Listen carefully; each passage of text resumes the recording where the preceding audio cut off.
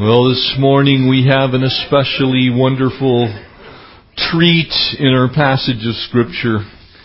And I want to just share with you, as I said last week, sometimes people look at all of these events as disjointed. It's like, okay, he did this and then he did that. But when you really get a feel for exactly what was happening at the time, Jesus made the best of every single opportunity that was afforded to him as he spread the gospel throughout the region of Galilee. And he's now going to minister in a new setting. And so we find him, just a couple more miracles this morning. We find him as the fisherman, one of my favorite analogies of the way the Lord works in the world. Amen.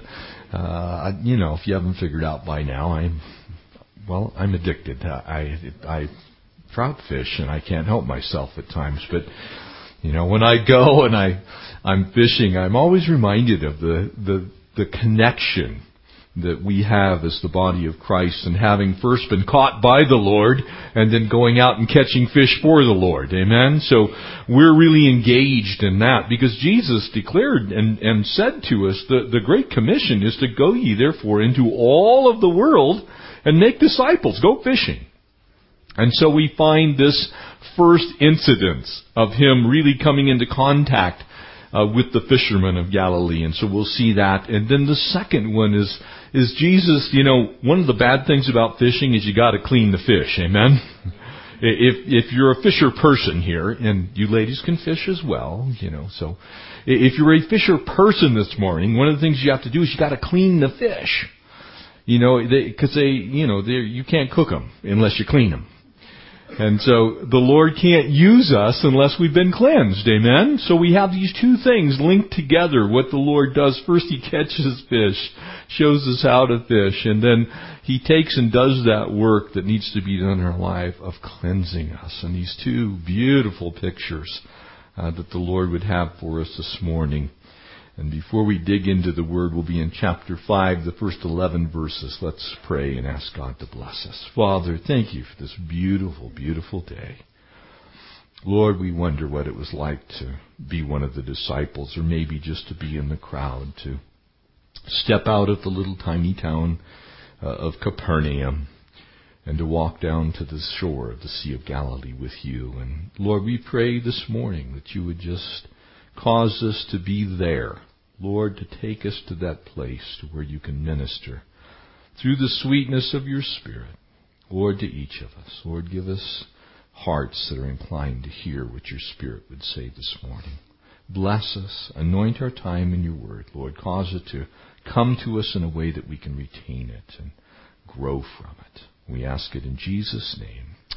Amen. I want to show you just a little bit. As we said last week, on the shores of the Sea of Galilee, approximately 240 towns at that time, ancient, much like Capernaum.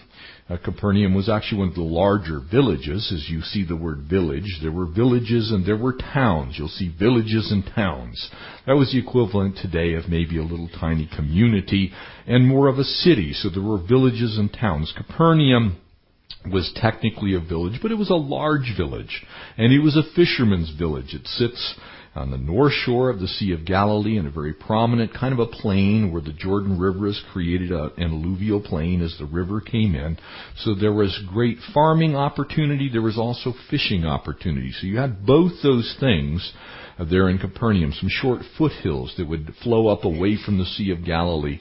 And so what you had there in that village was a fishing village, and fishermen used fishing boats. Amen? Probably some of you have heard of the Jesus boat. This is actually a picture of the Jesus boat. It's been dated to about 2,000 years ago, and so this boat was literally from exactly the same time period of Jesus of Nazareth. And furthermore, it was found in the region of the town of Capernaum.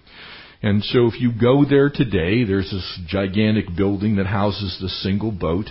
It's a controlled environment because it's relatively weak in its structural integrity, as you can see by all of these metal brackets holding the boat together. But these fishing boats were actually relatively large. This one happens to be the better part of 30 feet long. The beam length, the width in the middle is about 8 or 9 feet. And so it's a rather large boat, actually. So this would have been the type of boat that we're going to see in our study this morning. And the interesting thing is that those boats plied this inland lake, if you will. It's just a large lake, a very placid lake normally. And, of course, out on the Sea of Galilee, the hotels that are in this photo were not there. The high-rises and all of those types of things came along much, much later. But you can perhaps see in the distance on that far mountain ridge, that's where Nazareth is. And so this picture is actually taken from the city of Capernaum, looking south towards the hillside. There in the foreground, a little settlement. Just beyond it would have been the city of Tiberias in the next little bay there. And so here along the shore of Galilee still are these little settlements, these little cities that are along the shore of the Sea of Galilee, with Nazareth in the background up there on the ridge, about 1,100 feet above the Sea of Galilee. It's only 16 miles away. So as you can see, when you read these stories, these accounts, these were walking distance for Jesus and the disciples. These were not, we kind of look at, Nazareth was here and Jerusalem was there. These are not huge distances. It's only 65 miles to Jerusalem from here. So it's not a long way. Quite a bit of altitude on both shores. So if you were to go to the eastern shore, which is over in modern-day Jordan, you would have found the city of Chorazin. And so one of the cities here, it appears that Jesus walked kind of around the north shore and would go to the other side of the lake.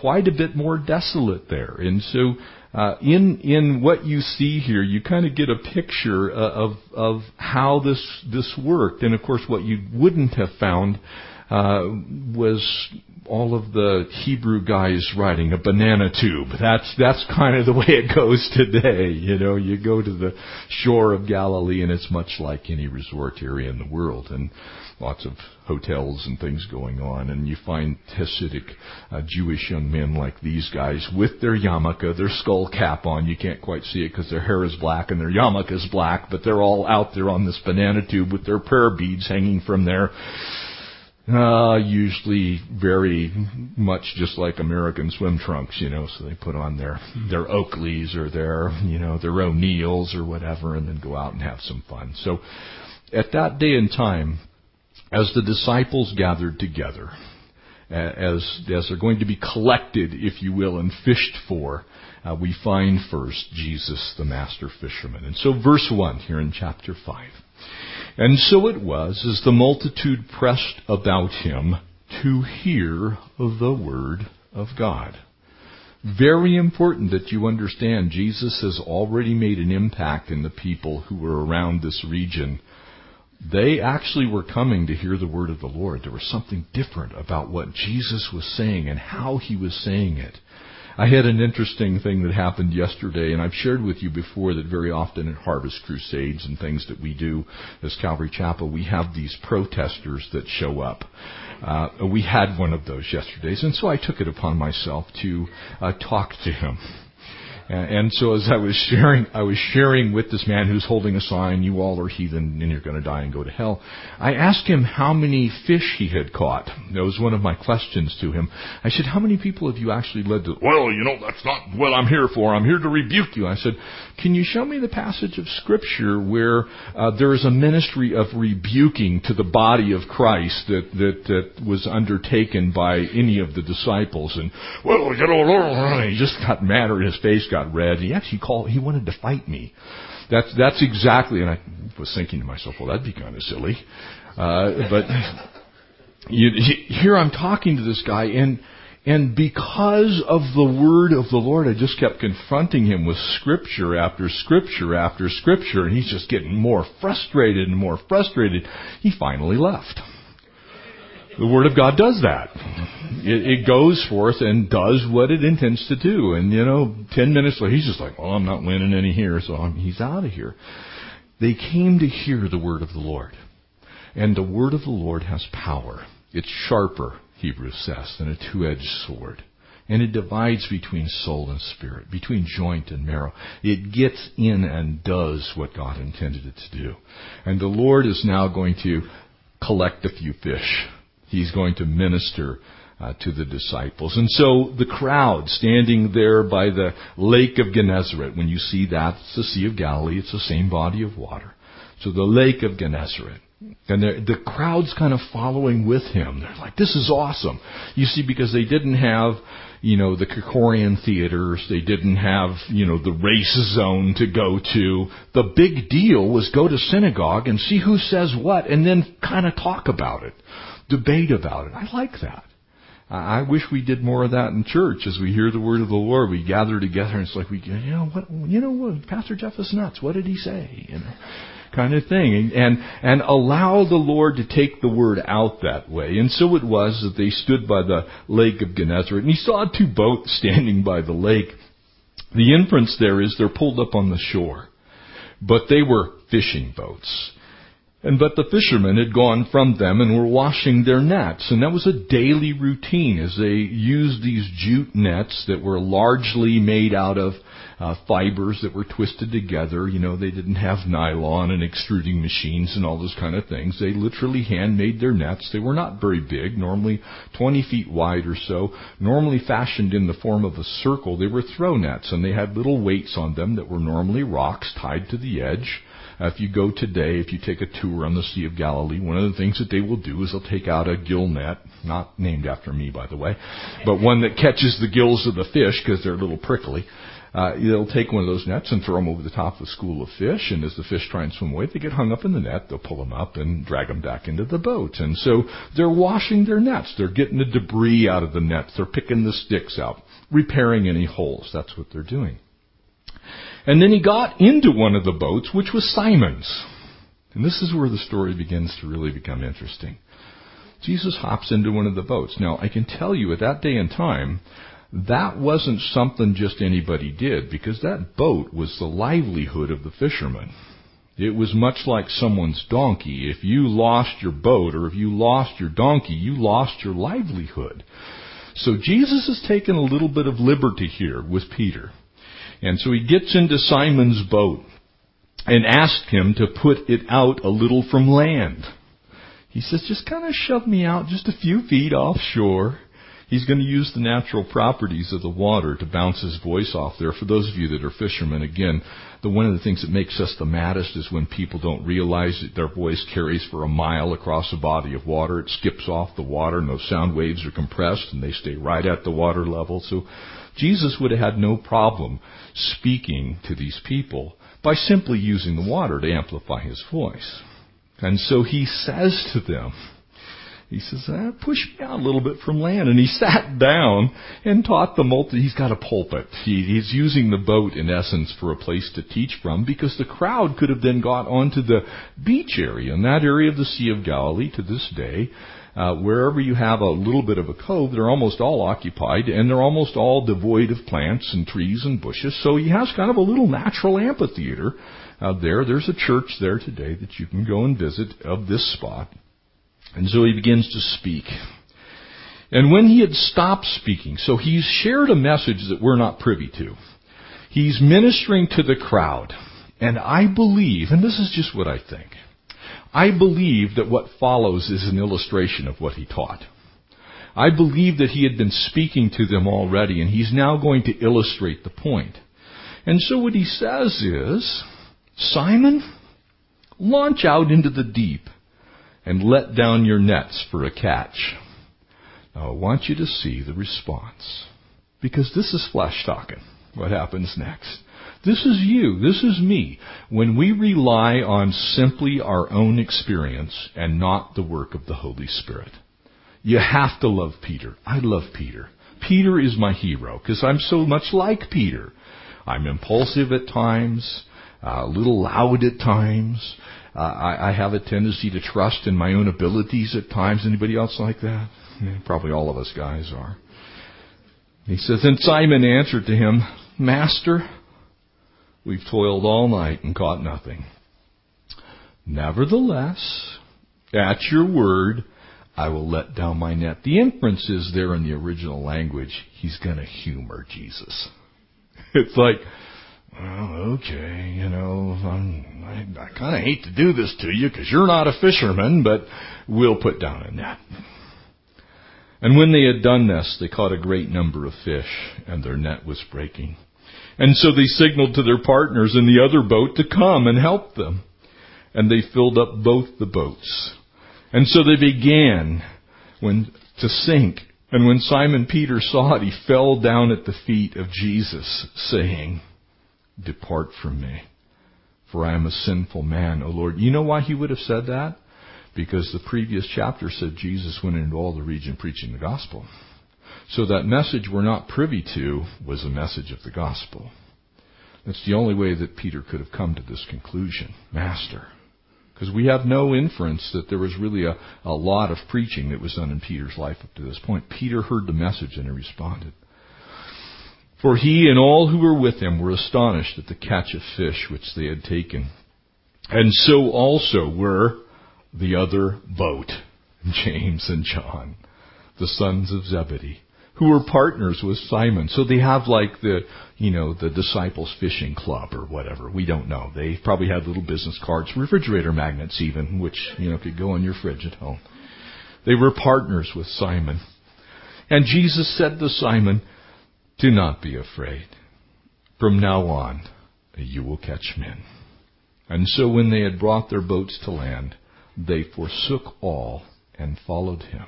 There's an oft missed point to this.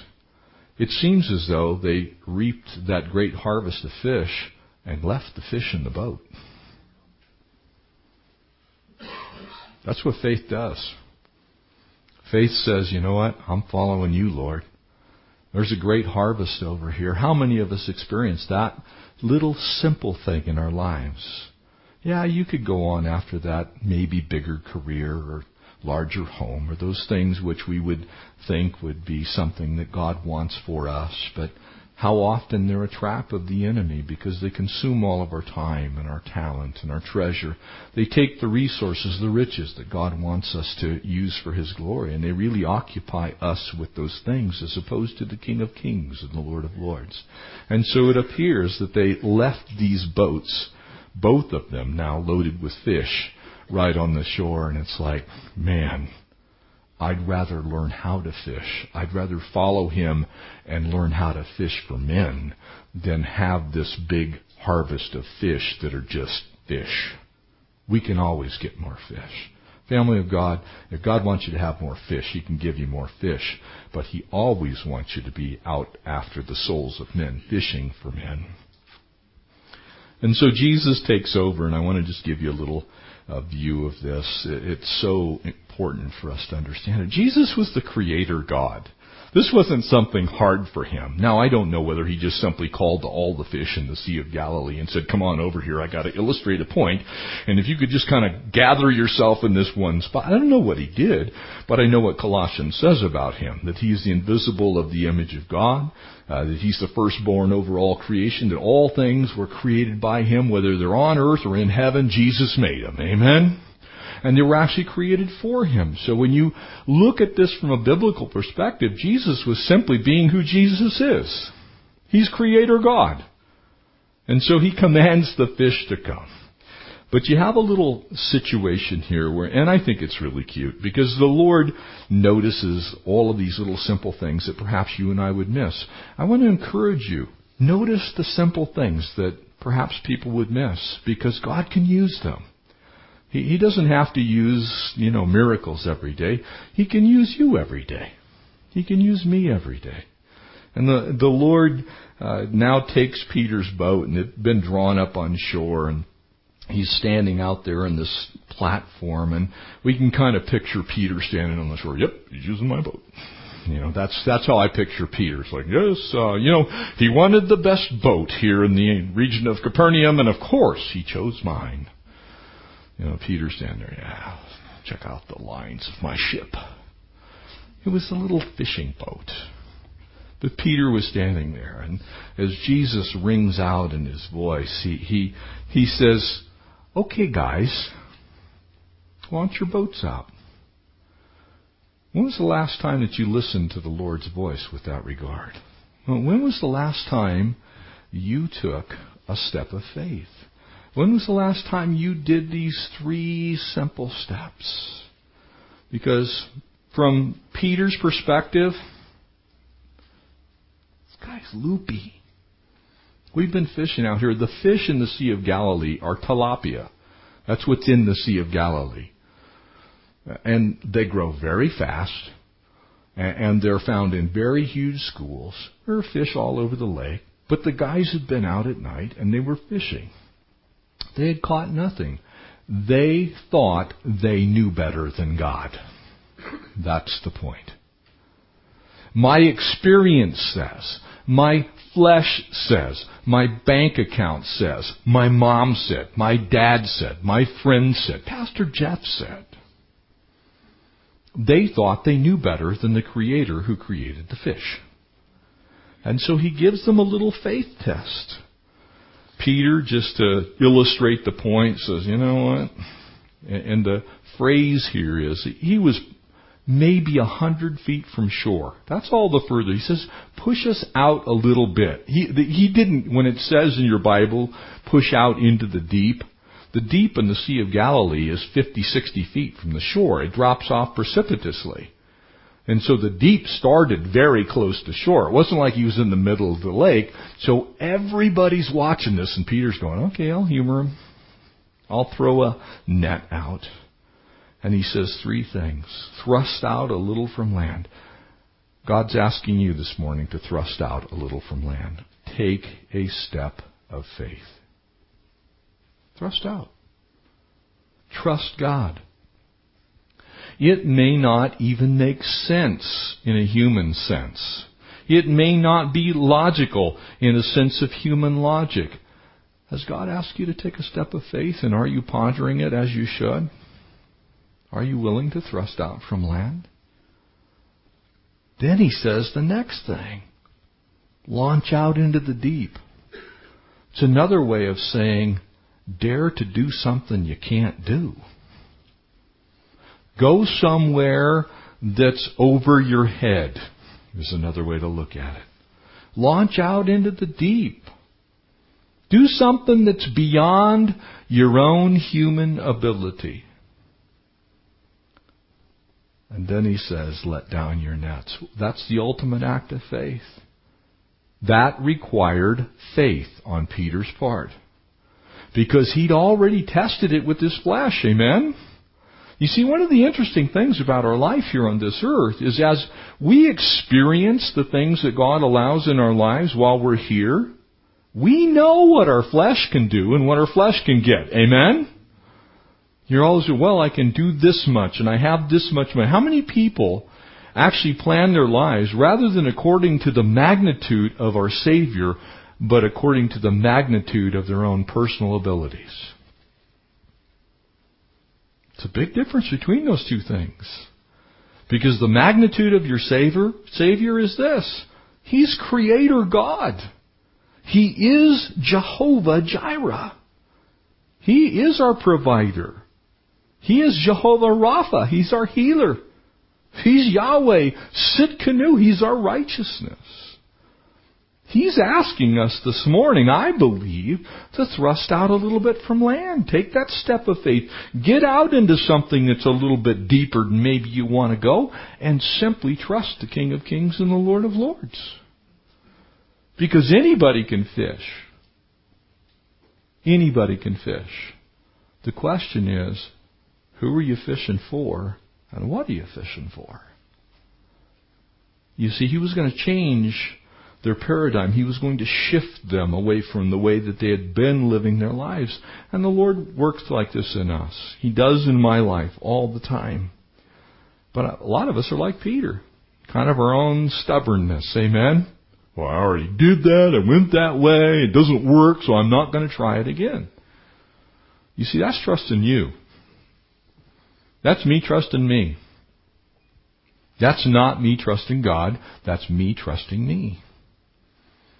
Now, that's not inherently evil. It may not even be sinful, but it's also not very fruitful. Amen? If I want bigger things from God, I need to trust God for bigger things. Deeper things, richer things. The problem that we have is we settle for what we can get with our own flesh. And in this case, in Peter's case, in James's case, in John's case, it was a goose egg. It was nothing. They had gotten nothing from their flesh. Notice the difference when they began to trust the Lord. You see, here's Peter. He was sure he could handle things. After all, he had his Bass Pro Tilapia Master 5. He's like, yeah, I just got this last week, and I went down there, and I got this amazing boat. He had his Bill Dance approved Wonder Net, and he's like, look at this thing. It's the best net on the Sea of Galilee, and I stitched it all together, and we were out in our boat, and it's the best boat, and I got the best net, and we caught zip. I even had tilapia finder. It's out there. There's no fish out here. But notice what happens when he steps out in faith. His faith wasn't even big enough to hold the harvest. You ever wondered why God asked us to pray to increase our faith? Because the harvest was bigger than they could handle. The net was totally full. It was so full that it began to sink their boats. And they could not handle what God alone had done. Don't you want that in your life? Don't you want a harvest you can't handle? I do. I love problems to where we have problems that we don't have answers to. Now, I'm not saying that every moment of that situation is necessarily circumstantially good, but it's a sign that God's doing something. You see, I know I can accomplish things with my own flesh. I'm very confident that if I set my mind to something, I can generally get it done. But there are things I can't do, and that's where I have to take that step of faith and push out and go into the deep and allow God to say, Jeff, throw your net down. Because I want to bless you. I want you to reap that harvest. I want you to struggle with pulling in the harvest. And he says, Peter, Jesus speaking to him, don't you know I created all the fish in this lake? I can always give you more fish, but there's something more important. I want you to catch men. I want you to win souls. I want you to focus on the eternal. That's the message. Peter, you've been focusing on fish, not fellowship. Peter, you've been focusing on the world and not heaven. Peter, you got a great heart, but your head's holding you up. There's a lot of people that have great hearts, but their head's holding them up. Because they're still trusting in themselves. They're not willing to push out from shore. They're unwilling to take that step of faith. The book of Hebrews is so specific. There in Hebrews chapter 11, verse 6, it says, without faith, it's impossible to please God. It doesn't mean that God doesn't love you. But if you want God's best, it requires you have faith. You can't come to Christ without faith. You certainly will not be very effective at fishing for souls without faith. Because the very thing that's necessary in the person you're sharing the gospel with is also necessary in you. You must have faith that the gospel is what the gospel is, and they must believe in the gospel by faith. It's a step of faith. And so he says to them, henceforth, from now on, you're going to catch men. And I love that. It's very interesting that in the book of Acts, the very first story of the harvest of souls after the day of Pentecost is guess who? Peter. 3,000 guys. That's men, by the way. That's the way they counted then. So who knows how many women and how many children? 3,000 people came to Christ from Peter's first recorded sermon. You see, he stepped out of the world and into the eternal. He said, I'm leaving this big boat of fish, and I'm going to begin fishing for souls. And I'm not telling you all to go quit your jobs. I'm not telling you go sell everything you have and, grab a cross and wander down the freeway. I'm simply saying, make sure that what you're doing in Christ as a step of faith. That there's an element of surprise to it. When we lose the element of surprise in the body of Christ, the wonder of following God, because it's wondrous. It's nuts. If I had mapped out my life when I was in my late teens, early 20s, none of the parts that have been the best parts would have been included. None of it. It's been a step of faith. We headed off to Austria. We got one-way tickets. What? We're going to go be Austrians. I'm going to get lederhosen and yodel. I'm thinking I can be the yodeling, evangelist of the Alps or something. I don't know. I'll get one of those cows with the big bell and we'll just wander around. Do you know about Jesus? I didn't know. Didn't have any idea that the Lord was going to take me there and beat me to a pulp so that I could actually let loose of my own pride. That's what I wouldn't have put that in. It's like, ooh, keeping that.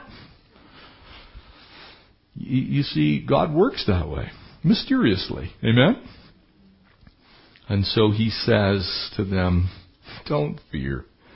From here on out, you're going to catch men. And then verse 12, he goes on for the second analogy, and they forsook everything and followed him. And so the picture is, they've now left the region of Capernaum, that little area on the north shore, and they've traveled to a certain city. Highly likely that was over on the eastern shore, probably Chorazin or Bethsaida. They've now moved. So this whole crowd is kind of following them around, and they're going to see what Jesus is going to do next. And when it happened that when he was in a certain city, behold, a man who was full of leprosy saw Jesus. Now the picture is this. He wouldn't have been near Jesus because they weren't allowed to be near anybody. A leper by Jewish law was required to cover their mouth, and so that no one could see their lips move, so that it could be determined whether they spoke the truth or not, that they were to cry out, leper, leper, leper, as they walked.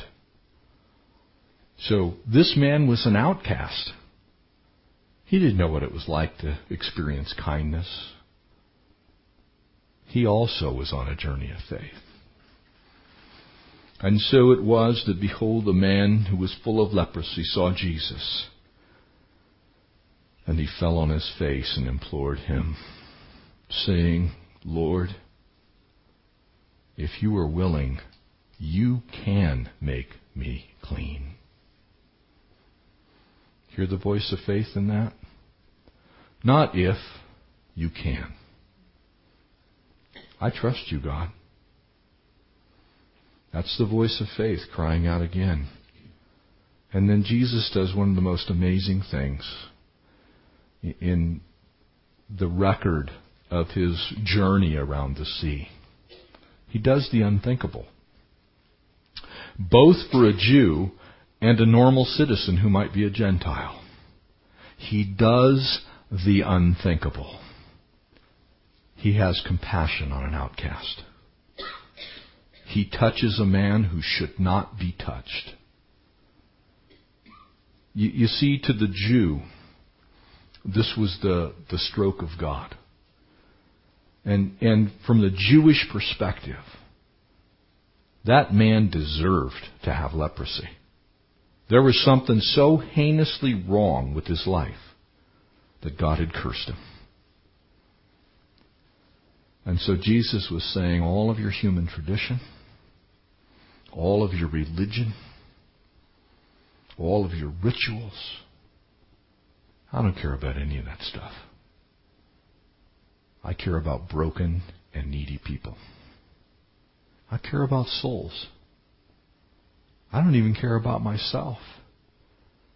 Because without the miracle of the healing that was going to transpire, Jesus was taking the step of self-pronouncing a death sentence. For to touch a leper was to get leprosy yourself.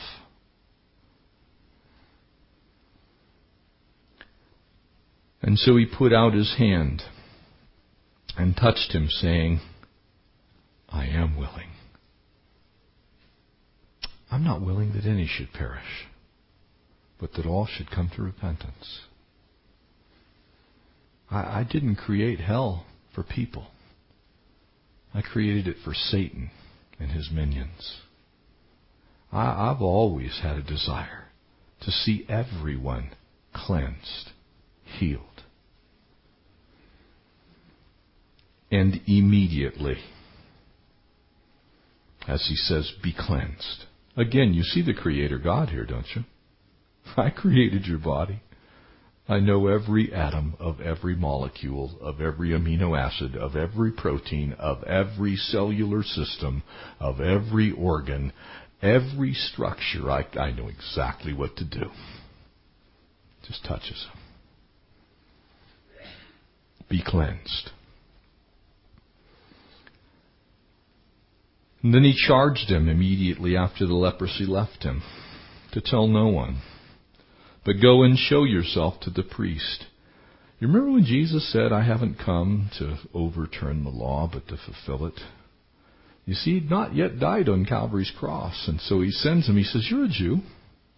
Let's use this to reach the Jewish people. Let's make sure that they get who I am. Don't tell anybody what's happened here. Let's go and see how we can make really good use out of this healing. Don't settle for less than God's best, family of God. He may yet have bigger things to do with you. And so he says to him, go and show yourself to the priest and make an offering for your cleansing as a testimony to them. He says, I could take credit for it right here and now, but I'm trying to reach men with the gospel. Remember what he said? He said, I have to preach. All this healing stuff is good. This providing stuff is good. These feeding things are wonderful, but I am to preach the gospel. So if I take credit for this healing, sometimes people ask, well, why did he say nothing? Because if Jesus had taken credit for it, he would have never reached the priests with the message. He was going to take and economize this story. He was going to say, go talk to those guys. Let them see how they figured this one out. Don't you love that when God does things that nobody can explain? Our lives are a lot like that, aren't they? Make that offering for your cleansing as a testimony to them, just as Moses commanded. However, the report went around concerning him all the more. You see, he used both sides of it, didn't he? Okay, the man said nothing. He went to the priest, but everybody that saw it, they went and yacked about it. Jesus didn't tell them they couldn't talk. He just said to the man, I want the first person you tell to be a priest because they think they already got it.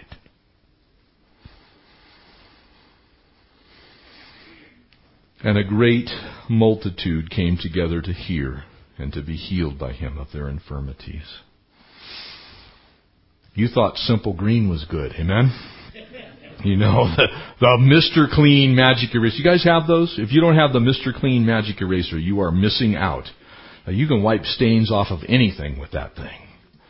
But Jesus is the master cleanser. He's the master cleaner. That's why 1 John 1:9 says what it says. If you confess your sin, He is faithful and just to forgive and to cleanse us. Amen? From all unrighteousness, the stain of sin. You see, this man had been stained by sin. We don't know what kind of sin. Whether it was just indicative of the world's sin or your sin or my sin, as far as people were concerned, he was cursed. Isn't that what we were before Christ? Cursed. Amen?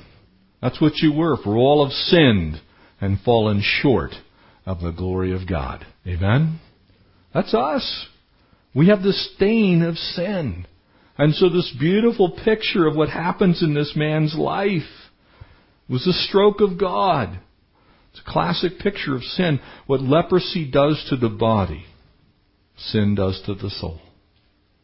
It's a real simple analogy. It's something that we can look at and we go, man, this is what happened to me. You see, I was born in sin, amen? So were you. That's why when people come to me, well, I'm not a sinner. Well, your Bible says differently. You're a sinner. You may be a saved sinner, but you're still a sinner. You were a sinner before you met Jesus. You're a sinner after Jesus. The difference is you're now a sinner who's going to inherit the promises of God by the blood of Jesus Christ. The problem is, before there could be nothing done about your sin without Jesus. It remained. It stained. Matter of fact, some of us were so covered in sin, we looked like lepers. Amen? We're coated in it. I don't know how many of you have ever been to a mud bog truck race.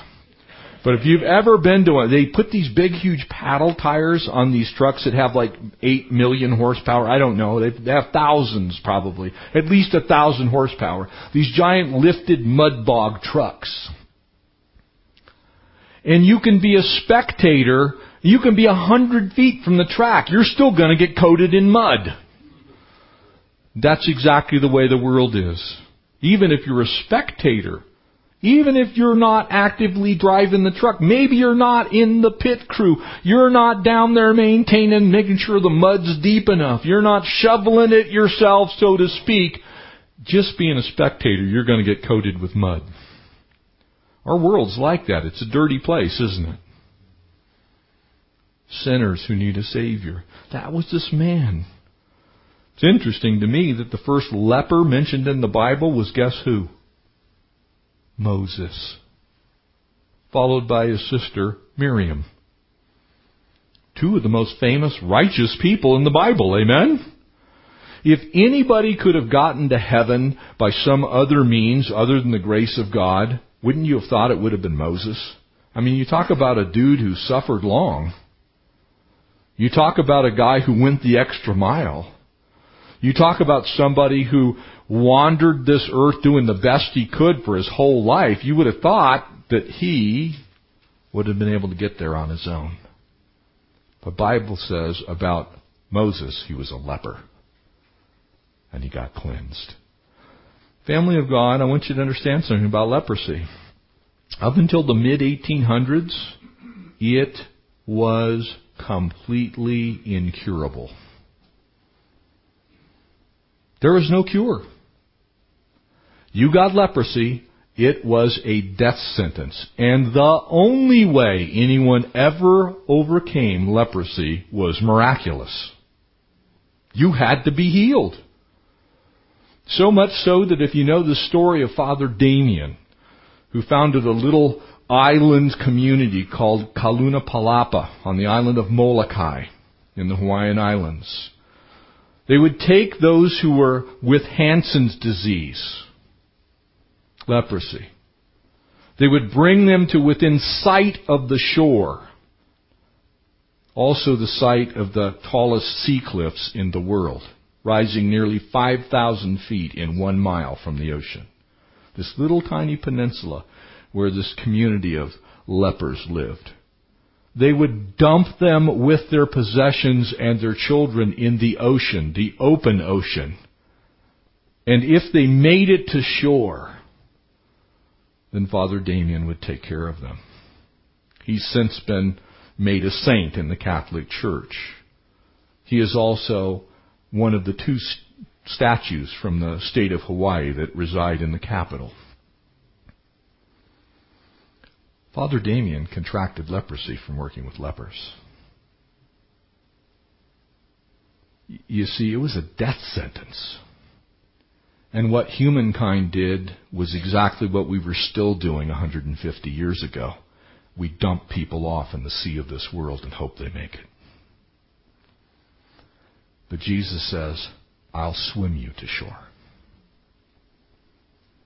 Grab hold of my back, I'll swim to shore with you. I'll make sure you make it. He says to this leper, we don't know how he was able to get that close, but my guess is it was kind of like the blocking back in football. Leper, leper, And people just clear it out of the way, and all of a sudden it's just the leper and Jesus. When you cry out, it's a beautiful picture of what happens when we believe and speak with our mouth. Lord, I'm a sinner. I need a Savior. The way is cleared for you to stand face to face with your Savior. It's just the leper and Jesus. Same thing with you. Same thing with me. What a beautiful picture. And notice what the leper says. He calls Jesus Lord. Master. I don't know how you're going to do it, but I know you can. Would you heal me? I know you can. It's a beautiful picture of the amazing way of salvation found in the book of Romans. It ends there in verse 13 of chapter 10. All who call upon the name of the Lord will be saved. Amen? Cleansed from the stain of sin. That was this leper. He's standing there face to face with Jesus. You see, he knew exactly what religion could do. He knew exactly what ritual could do. He knew exactly what human reasoning could do. And those things could do nothing for the leper. And they still can't. No amount of human religion, no amount of human reason, no amount of human ritual cleanses. Oh, for a while you may feel like you're okay. But the leprosy comes back. The stain remains. You see, he said, for it was unto a testimony unto them that he did these things. And you need not go there because I want to wrap this up this morning. But if you read in the book of Leviticus chapters 13 and 14, you find 120 verses of how the Jews dealt with a leper. In that, there is a very small portion of it. It's a ceremony that involves 2 doves, and I want to share this with you in closing this morning. Under the law, under legalism, under ritual, under religion, and under reason, these 2 doves would be brought together. One of the birds was slain. His blood was poured out. Its blood was poured out. The other bird was then dipped in the blood of the slain bird. And as that bird was then taken and that blood was allowed to coagulate and dry, it dripped with blood initially. But in order for it to fly, it would have to keep the stain of the innocent bird slain on the bird that was going to be set free. And then once that blood dried, that bird was allowed to fly off into heaven. Get the picture? So now you know why he says, you go back to the priest and tell him you're a leper. See how they respond to Leviticus 13 and 14. Because everybody knows you were a leper. Everybody knows you're healed. And everybody knows the only way that you can be cleansed is the blood of a substitute. It's a picture of Jesus, isn't it? You see, they hadn't quite got there yet, but it was coming. And so the blood of the leper himself bore witness to the fact that he had been personally cleansed by the appropriating of the innocent's blood. And then that blood traveled up to heaven. It's just a picture of the cross of Christ. That's all it is. And so as this leper went back, he could look and say to the priest, I've already had my stain removed. And here's how it happened. I believed on the name of Jesus. And I was healed. Amen? Isn't God good? In all of these things that Jesus did, they were all a picture of what he wants to do for us. And I pray this morning that you're found in him. Because his blood is sufficient to cleanse us from all unrighteousness. You don't need to be hucked out of a boat. into the raging waters of this life, you simply need to call upon the name of the Lord. And for all who do, we will be saved. Amen? Let's pray. Jesus, we thank you that you're still Creator God, that you want us to be fruitful fishermen, and Lord, that you still cleanse lepers. God, thank you for that cleansing flow, that blood drawn from Emmanuel's veins.